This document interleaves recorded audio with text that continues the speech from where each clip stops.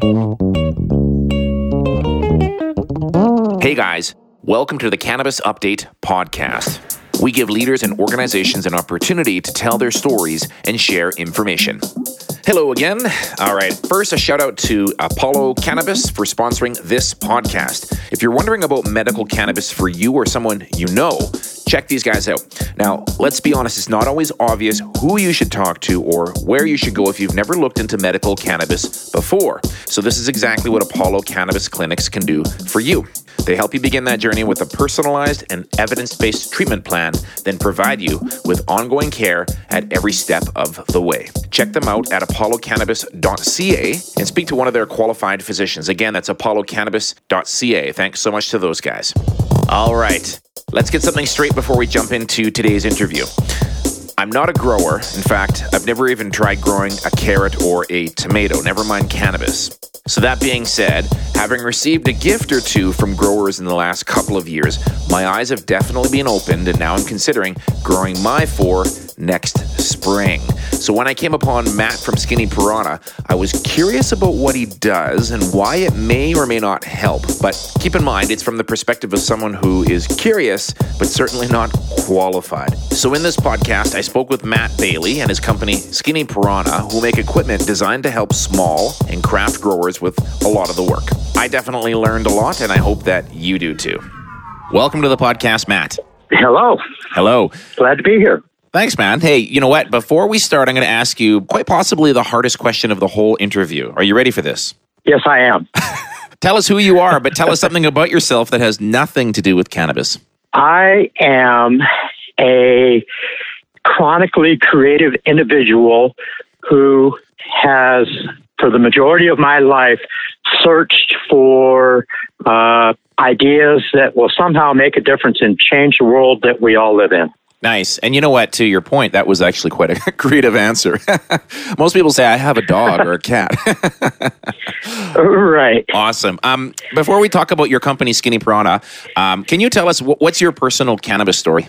My personal cannabis story is probably typical. I started as like a kid in high school smoking weed out on the corner with my friends. Right. And at that time, it was not encouraged, and it was, a lot of work to find a joint, to smoke it, and not get caught doing it. Right, of course.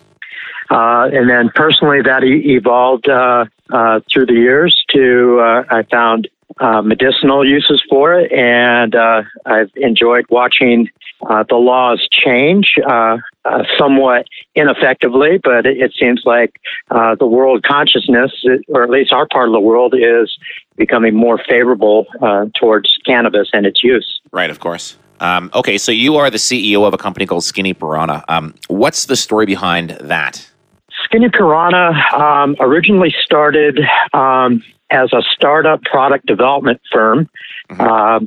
With a couple real creative guys. They came out of backgrounds from mechanical and electrical engineering, software design, and we started doing kind of project-based or contract-based product development projects with things like communication systems for the railroad, stuff for the oil and gas industry, all kinds of crazy stuff. That's how we started. Okay. And how did you, I guess, move into the cannabis space? Well, here's the interesting part. Quite by accident, actually. Personally, I was with a friend of mine, and we were at a local hydroponics shop on the weekend, and he was buying some soil amendments, and I was just kind of tagging along, and he pointed across the store over at this machine that I had never seen before, and he says, "Boy, I want to get one of those." Okay. And I said, "What is it?" And he said, "Well, it's an automatic trimmer." And I'd never heard of such a thing. And so, being as I'm creative and curious, I walked over and immediately saw, from an engineer's standpoint, that it was more like a cement mixer, and it wasn't particularly advanced or effective, and it sure was expensive. And so that's how our journey started. Gotcha. And just so that I can clarify here, what's your professional background? What do you bring to the table? Are you an engineer? Yes, I am a mechanical engineer, and I have a long background in design, build, manufacturing projects. I owned a laser machining service for many years prior to doing this. And so I have a lot of experience in taking concepts into production. Nice. Okay, so this is all making sense now. So you're in this hydroponics store and you see this automated trimming machine. You look at it carefully from your perspective and you're like, this is not very sophisticated. Why don't we take a look at building something ourselves? How did that work? So, I looked at my friend Glenn and I said, I think I can do better. Don't buy that thing. And so we went back to the Skinny Piranha secret hideout and started noodling. And we built kind of a open test frame environment, just a real rudimentary, rough prototype based on my limited understanding. And right out the gate, it worked light years better than what was currently being offered on the market. Gotcha. Okay, so that began the evolution of Skinny Piranha into a few products that will assist growers, I guess. Yeah, well, based on our learning experience from the trimmer, we kind of eased into that market and quickly found that there was a lot of resistance with the farmers because of the existing equipment actually did more damage to the flower than being helpful. Okay. So there was a lot of resistance in the market. When you say damage, yes, what do you mean? Like it's shaking the trichomes off the actual plant? It's destroying the buds themselves? What kind of damage was being done? Yes, all the above. It was very rough on the flower. It would remove the trichomes. It would grind nice buds down into tiny little torpedoes. It's just very wasteful process. Okay, and then you'd have to go through and pick out all the little pieces and try to make the best of what's left over of your product, I guess, after you use these traditional machines.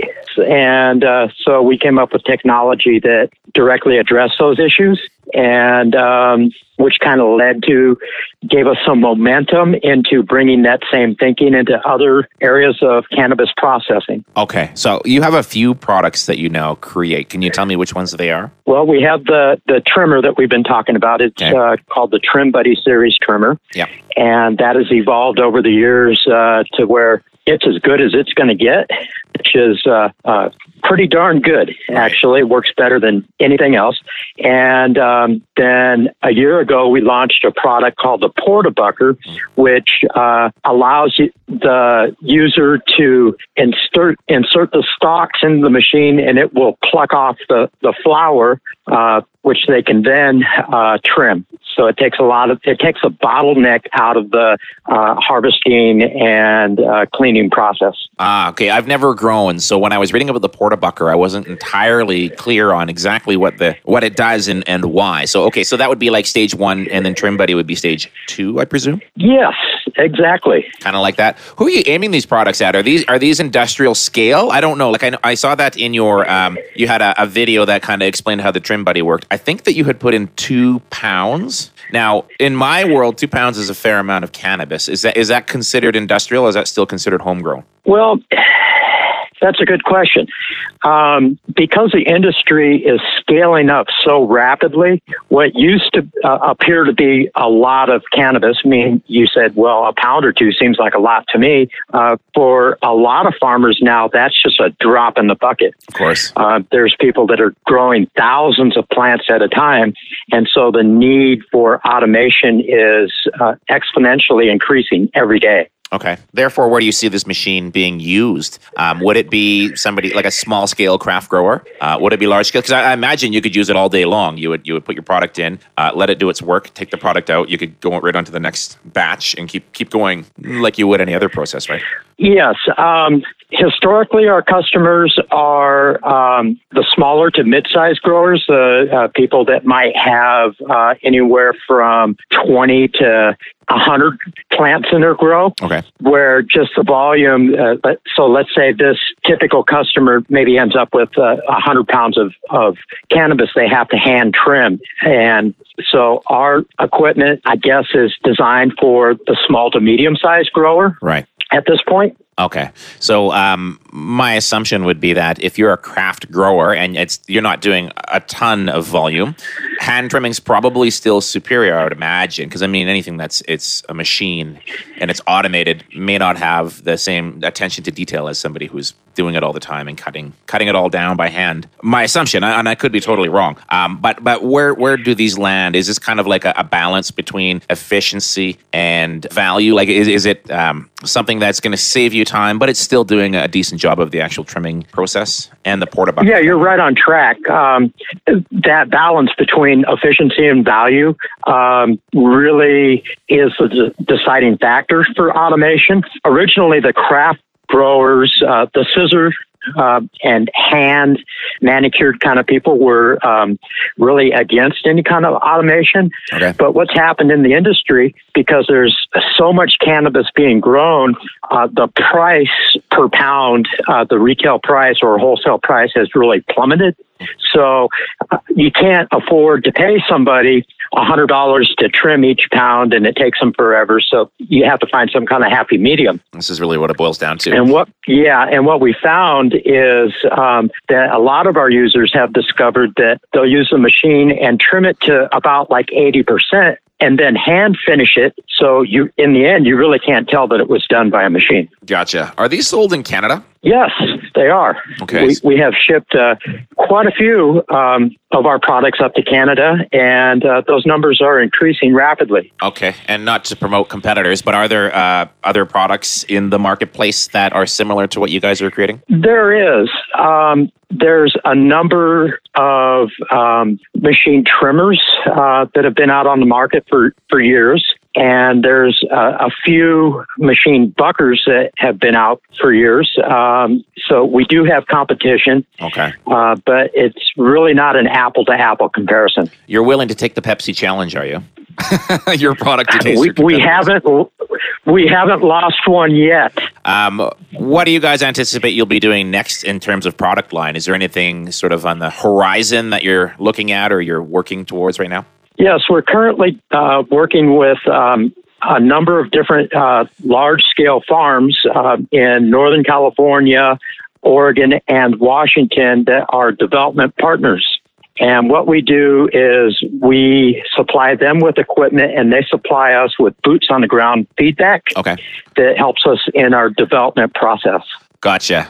All right. Any final thoughts on what you guys do or how people can find your products online?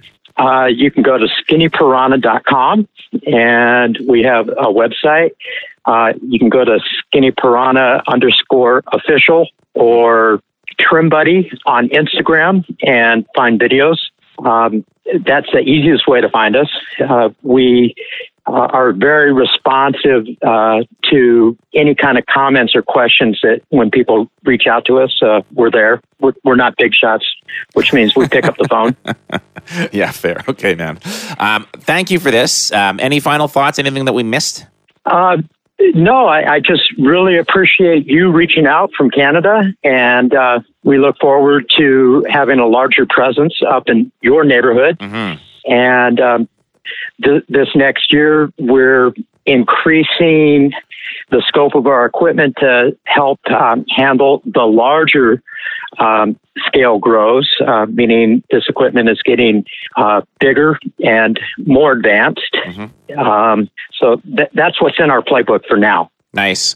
Well, regardless of how you're involved with the cannabis space, there's no denying it's an exciting time. And I think even more so now for the U.S. than for Canada. You know, we had all the hype leading up to federal legalization. Now you guys are all kind of going, is this going to happen? And if it does, will it be in the next 4 years, maybe under Trump or under, a Democratic leader? Who knows? But I think we're all thinking it's going to go in that direction, right? So these must be super exciting. A lot of hype in the U.S. for you right now.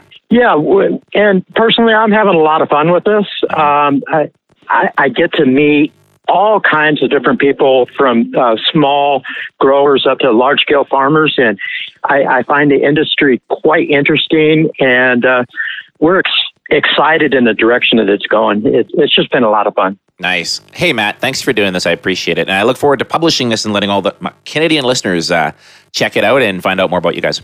Thank you so much for reaching out to Skinny Piranha, and look forward to future dealings with you. Bye-bye. Bye. Thanks to Matt for taking the time to walk me through what his company Skinny Piranha does. And hey, if you grow and you want to find out more, just Google Skinny Piranha or check them out on Instagram. Super nice guy. And like you said, he always answers his phone.